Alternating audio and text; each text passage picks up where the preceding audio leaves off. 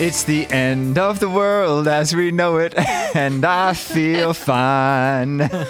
Welcome back to Restless, a little REM for you right here, classic 90s tune.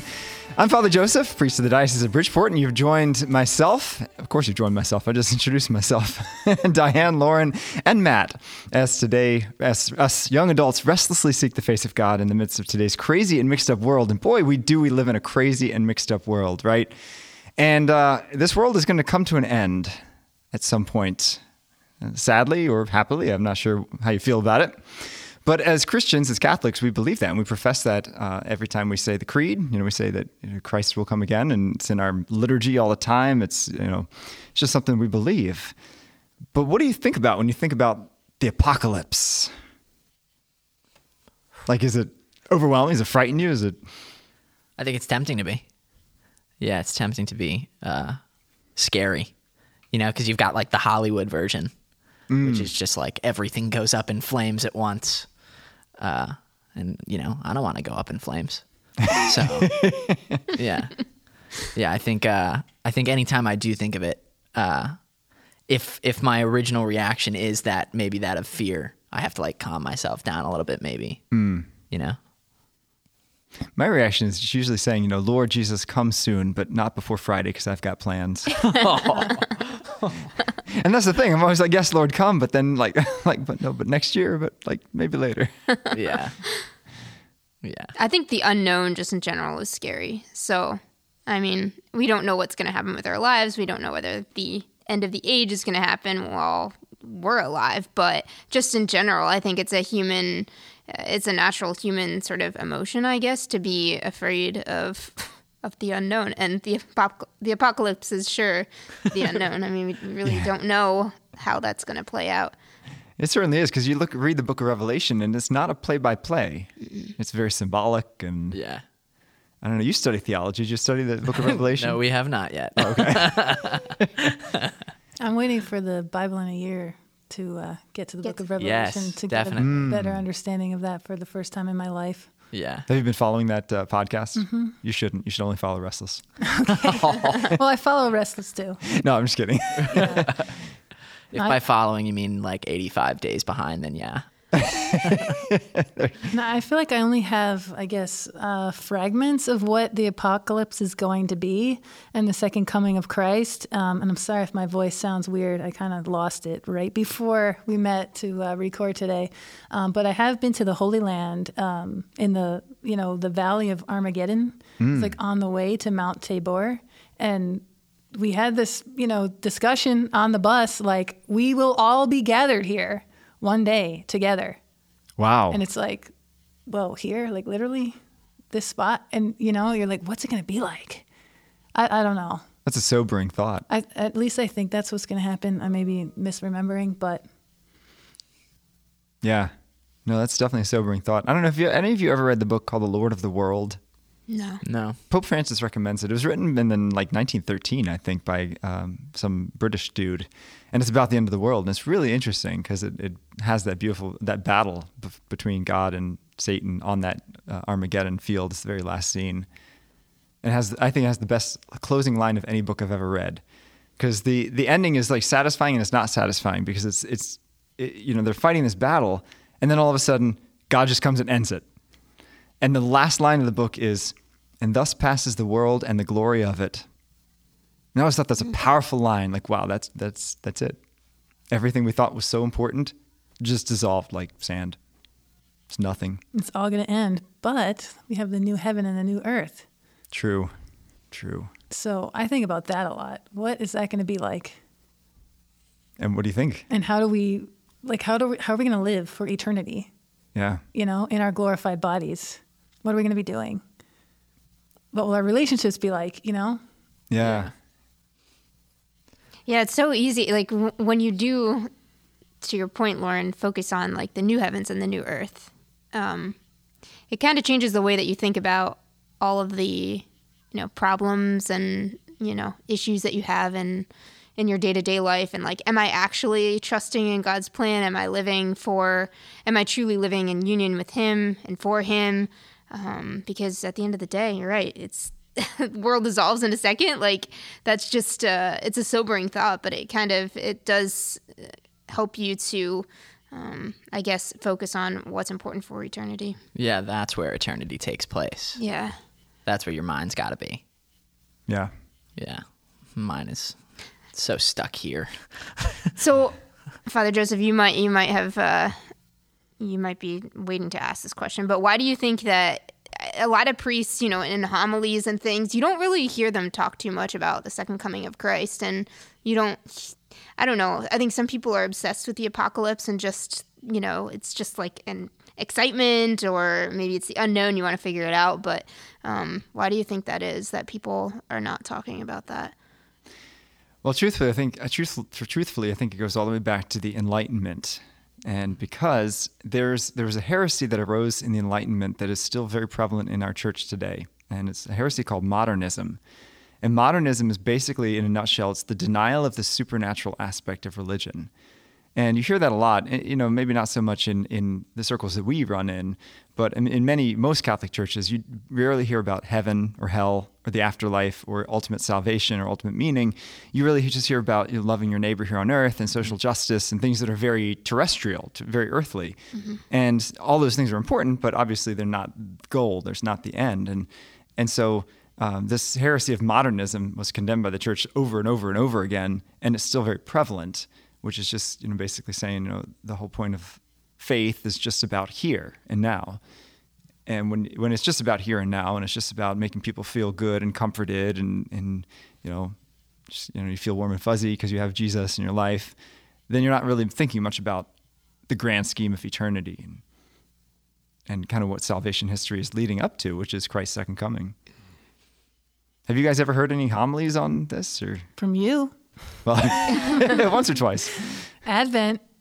I never heard that as a kid growing up. Advent was always focused on Christmas. And then at St. John's, you know, that's when I first learned this is also about the second coming of Christ. And I thought, wow, we should be talking about this more. But one thing I can say, though, is like, I don't know who said this, but when I was like a small child at church on Sunday, I knew about the second coming of Christ, and I would always be at Mass like, maybe Christ will come today. And in my little child brain, it was like Jesus would come through the doors of our church. And I had this like uplifting thought about that. Like, wow, wouldn't it be great if he showed up today?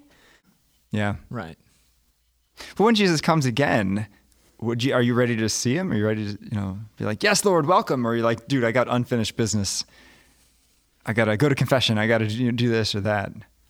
Well, I think it's definitely something that you need to, like, it's really important to think about, because whether or not, I mean, hopefully you're in a state of grace and you're not in a state of mortal sin. I mean, I would just advise that everyone, you know, like, don't wait till tomorrow to confess your mortal sin, because you might not have tomorrow. But at the same, like, even if you're in a state of grace and you're going to Mass daily and you're praying faithfully and everything, there's always like that question I think that you have to ask is like, is my life completely conformed to Christ? And I don't know that anyone can necessarily answer that question. Like, do I completely trust in his will for my life? Is my will completely unified with his? There's always something to like be there. There's always something more you can do. That's true. Yeah. I just, you know, as we're talking about it, I'm thinking about that this thought will you know, pop in my mind of, you know, what if it's soon? And as much as I don't know if the right thing to say necessarily, as much as I wish it wasn't, because it is a good thing that I'm getting married next summer, my thought immediately jumps to like, oh man, you know, like that is something that I'm really looking forward to. And so I often, and I actually think maybe the word is often, you know, like, because it does happen probably once a week that for whatever reason that pops in my head. And I have come to a place where I say, you know, whatever your will is. Yeah. You know, because I know that it's good that I'm looking forward to my marriage, and that's great, you know, but if Jesus decides to show up on July 8th and get married on July 9th, you know, then that's that, you know, like, yeah, there's this submission, I suppose. Do you want to move your marriage up like 6 months? I tried to convince her for November, but yeah, I don't know. I think just to go back to hearing about it in homilies, I think maybe I hear, I've heard, or at least maybe since being an adult and paying attention is the best way to put it, about, eternal salvation and having that be the goal. But I can't remember growing up hearing about the second coming of Christ, and even specifically as an adult now, that particular event, as opposed to just, this is for heaven. Yeah. So, be straight up honest, right? Like, especially with what's going on in the world with wars and natural disasters and coronavirus. A lot of people have been talking to me about, I wondered if Jesus is coming soon. Has that, crossed your mind? Yes. Oh, yeah. I think we're starting to see the steps towards the end of time. I mean, even if you just look at how people are giving up their freedoms. That's true. Isn't it that there will be less individual freedoms before the second coming? I think it's safe to say that, yeah. So I just think there are signs, and it's I don't want to jump in head deep, because there's always been people who thought, oh, it's going to happen now. It's around the corner. It's next year. I got to start. Just in our lifetime, we had the year 2000, we had 2012, we had 2018. It was supposed to end all those times, and it hasn't ended yet. Right, and there are the people that store up on the food and supplies. That was my family. For Y2K, we had 3 months worth of food in our basement. Wow. That's funny. It was great. But I don't think we should jump to that, but just be aware of what's going on in the world, because we have been warned. Yeah. We know what's coming. So, all you can really do is get yourself ready, I think, personally. And if you are not ready to face God, that maybe says something about where your spiritual life is, because we are made to know, love, and serve him. Mm-hmm. This is our ultimate end. This is what our true happiness is. So if there's some kind of fear there, working on that now is probably what's most important for you. Yeah. Yeah, I think it brings to light, just thinking about it too, a lot of the attachments that we have to things, created things. And so it's an opportunity to kind of purify ourselves from those. Am I loving God for his blessings and his consolation, or am I loving God for him? And is God ultimately enough? God is the fulfillment of all of our desires. So there's nothing on earth, whether a good marriage or whatever, if we're looking for that sort of security and happiness outside of him, it's an opportunity to kind of reflect on how much purification we actually need from those, even things that are good, just how goods can become disordered so easily. Mm-hmm. Yeah. Yeah. Go ahead, Matt. I just was thinking about and I don't want to mess it up, but I believe there's a warning from Fatima, right, that the final battle sort of between God and Satan would be over family and marriage, right? Yes, that was Sister Lucia that said that. And so when I first heard that, I'm pretty sure my next words were oh shoot, we're kind of in the middle of it. I know what's going on right now. And so when if any time this topic does come up, that's where my mind goes immediately, because we are living in it right now, 100%. It is true that, this is really the first time in history that the family has been under such attack that I can think of. There's always been sin throughout the world. There's been murder and violence and hatred, but for the first time when girls think they're boys and boys think they're girls, that's something really fundamental. And it attacks all the way back to Genesis, Genesis chapter 1, when God created us male and female. And so you see this image and likeness of God being totally deformed. Yeah. Yeah. One thing Lauren said, I think, is a really good point. The end is not a moment, but a process. So there's several steps kind of leading up to the end. And one of those steps that we can see not only in Scripture, but also in the tradition of the church, is the Antichrist. So, first of all, what do you know about the Antichrist? And do you think he or she might be alive today? Is it a person? Is it an idea? What do y'all think? I don't know very much about the Antichrist. I know that I think actually for a long time I thought it was, and again, probably as a younger person, but I think I thought it was just a secular thing. I thought it was a made up story, that like a Dan Brown thing.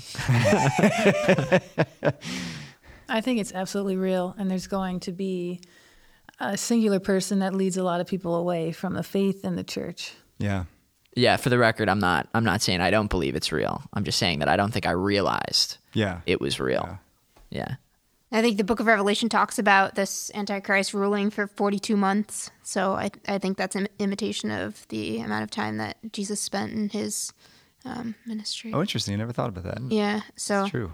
And the Catechism says that the supreme religious deception is that of the Antichrist, a pseudo-messianism by which man glorifies himself in place of God and of his Messiah come in the flesh. So, yeah, whether it's a person, but also I think it's just the spirit of the Antichrist too, right? Of like deification of self and pride and lack of trust in God and that like disunion, I guess. Yeah. Yeah, like not to get like overly philosophical, right? But reductionalism, right? Is that what it is? Reductionism, maybe? Materialism, that everything comes down to atoms. Like there are people that have, I believe his name was Carl Sager, said, I'm just a group of atoms named Carl Sager. Like that is my origin, that I'm just a bunch of molecules. Yeah. And if that is not just outright denial, of any God whatsoever. So it's really just modernism to its extreme, which is there is no supernatural. Right. It's just everything's just pure natural. I do not think that Andrew Cuomo is the Antichrist, but he did. Although more and more he's looking. No. What a transition. Sorry. But I just remember during the coronavirus pandemic, when finally the numbers were starting to come down in New York, he got up and said in a press conference, "God did not do this. Science did this. We did this." And I just remember that statement just kind of jumping out at me. It's like just pitting God against humanity, as if we don't need God because we have science, because we have ourselves. And that's the thing. A lot of people think the Antichrist is going to be this mass murderer or somebody who's like violent no, it's actually going to be somebody who's not only very rational, so someone who's very well-spoken, somebody who's everyone respects, somebody who's, just nobody would expect them to be the Antichrist. And that's how they can deceive so many, is that they look, for all intents and purposes, like someone who heals the world, who talks about peace, who brings people together and warring tribes. And you're going to see all these good things that look like miracles, but they're only on the human level, not on the supernatural, divine level.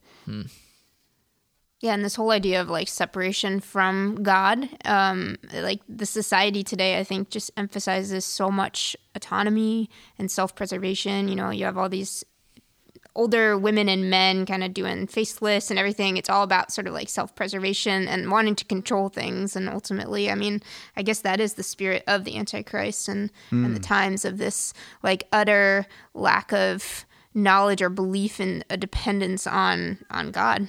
He sustains them. Have you ever heard of the transhumanism movement? No. So transhumanism is this philosophy and science whereby people are trying to transcend humanity by replacing body parts with digital body parts.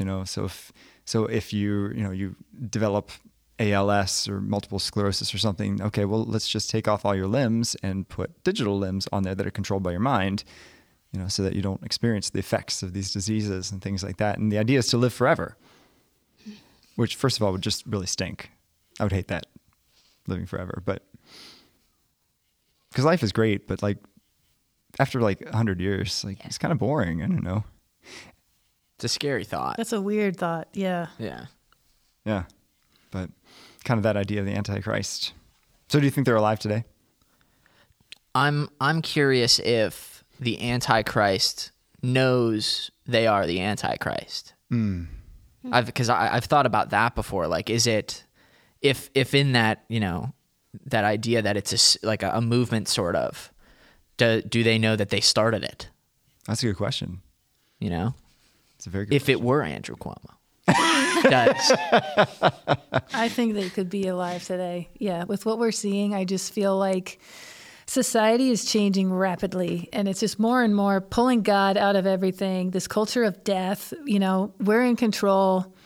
There is no moral law anymore or natural law. It's like what we decide. Yeah. I don't think things are looking good, and I just really think that they can change a lot faster than maybe we thought or would have thought. Well, just imagine 10 years ago. Could we ever foreseen what we are experiencing now? No. In 2010, 2011? I mean, goodness gracious. Father Joseph, do you think the end of the age will happen while we're alive? I think a big part of it we'll experience. And particularly that brings us to the next piece of this puzzle, which is the warning. Have you ever heard of the warning? Yes. And this one might happen within our lifetime. Is that the Also called the illumination of conscience. yeah, everybody, like, it's almost, I always thought it was like everybody gets like the second chance almost, sort of. Everybody understands within themselves what they've done and Yeah. their position with God, maybe. Yeah. Okay. Yeah. So then Yeah, I so guess, my yes, I've heard of understanding that. is the world is going to stop and we will all have an illumination of consciousness where if you were to die in that moment and you were going to heaven, you'd experience heaven. If you're going to purgatory, you'd experience purgatory. If you're going to hell, you'd be burning as if you were in hell. It lasts about 15 minutes long. And when I've heard this talked about, it's like if you think you're in an airplane and the airplane isn't going to stop, it's going to stop. That'd be wild. The entire world is going to experience this Freeze frame. at one time. Yeah. So then we all know that God is real and where you're headed. So I think after that, there's about 5 weeks until the second coming.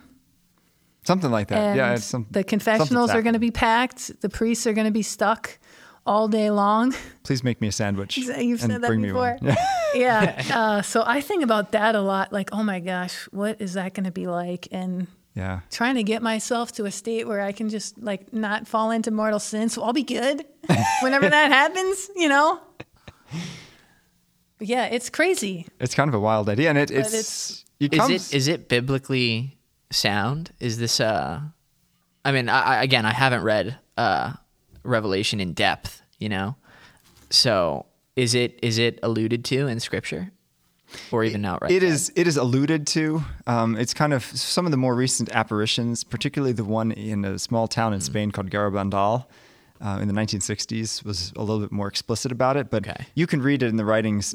Like for example, when Simeon takes Jesus in his arms, he talks about how the hearts of all men would be made clear. I'm blanking on the exact reference, but thoughts of all will be revealed. And some of the other saints, like Saint Edmund Campion, wrote about it, and some other saints. There's some saints in the 4th century that Wow. talked about this illumination of conscience. And I think it's also important to share what Jesus said to Sister Faustina. Oh, yes. Yeah, So I'm going to read. So write this: before I come as the just judge, I am coming first as the King of mercy. Before the day of justice arrives, there will be given to the people a sign in the heavens of this sort.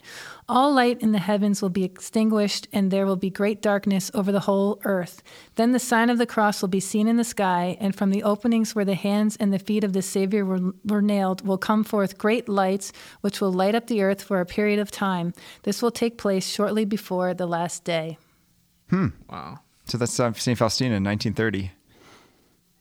Yeah. Oh, sometimes I can't wait for that when I try to talk to people that don't have faith or don't believe in God, and you're just like hitting a brick wall. And I know I can't like reach people through the truth. Like that's become evident, right? I think we can reach people through beauty and maybe through me just like living as a joyful Catholic person, that they'll maybe be attracted to that or something, and like that might open their heart.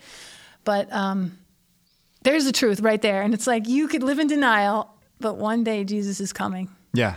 Yeah. And it's going to be blatantly clear. Yeah, the truth remains true whether you believe it or not. Exactly. And you know, it's Flannery O'Connor, who was a great Catholic author from the 1950s in the South. You familiar with her? Yeah. Yeah, she's great. And one of the things she said that when men hear well and see well, they can distinguish different colors and can hear soft sounds. But when men are blind and deaf, they need to be shouted at. And it's kind of the point that we've gotten in our culture, that I think we're so deaf to the truth that, you know, when you hear a good sermon or when you even, you know, encounter reading a good spiritual book, a lot of times it just goes over people's heads because they're just so deaf, so blind. They need God. God needs to just shout. It's got to get our attention. Yeah. That's kind of like the when people bring up like the problem of pain, you know, in you know, how could God exist if there's so much pain? I believe it's C.S. Lewis, but it might not be. I think it is C.S. Lewis, yeah. Yeah, that he says, you know, God whispers in our joys and speaks in our normal, you know, our everyday life, but he shouts in our pain. Yeah. He is shouting. You know, and so that whole idea of God making it so clear, so obvious. I mean, what a gift that is, though, right? It is a gift. What was the exact quote he said? What, the King of Mercy? Is that what he said? There you go. It is mercy. Totally, because Yeah. he could have just come and ended it. Boom, done. Wherever you are, you are. Yeah. But there's going to be a chance for us to see where we are and make a change. Yeah, he holds us in existence right now. He doesn't even have to do right now. Yeah. You know? Yeah. And I think things are going to get very tough before the end of the times, right? Like the Bible talks about earthquakes, right? Yeah. Yeah. But we're already seeing so many different natural disasters, Sure. you know, crazy storms, hurricanes, flooding, all this destruction. And we don't know what's coming, you know? There could be things like that we've yet to see, right? That really cause a lot of damage, destruction, and death. But we can't live in fear, right? Amen. Have to remain hopeful for Amen. Christ and trust in Him. One of the things I was thinking during last summer when we were seeing a lot of wildfires and things is that, you know, of course, the people who are secular say this is man-made climate change. And I agree with them, but for a different reason. It's man-made because as human beings, we are supposed to be the stewards of creation. And when we are disordered in our hearts, that will have an impact on the order of creation.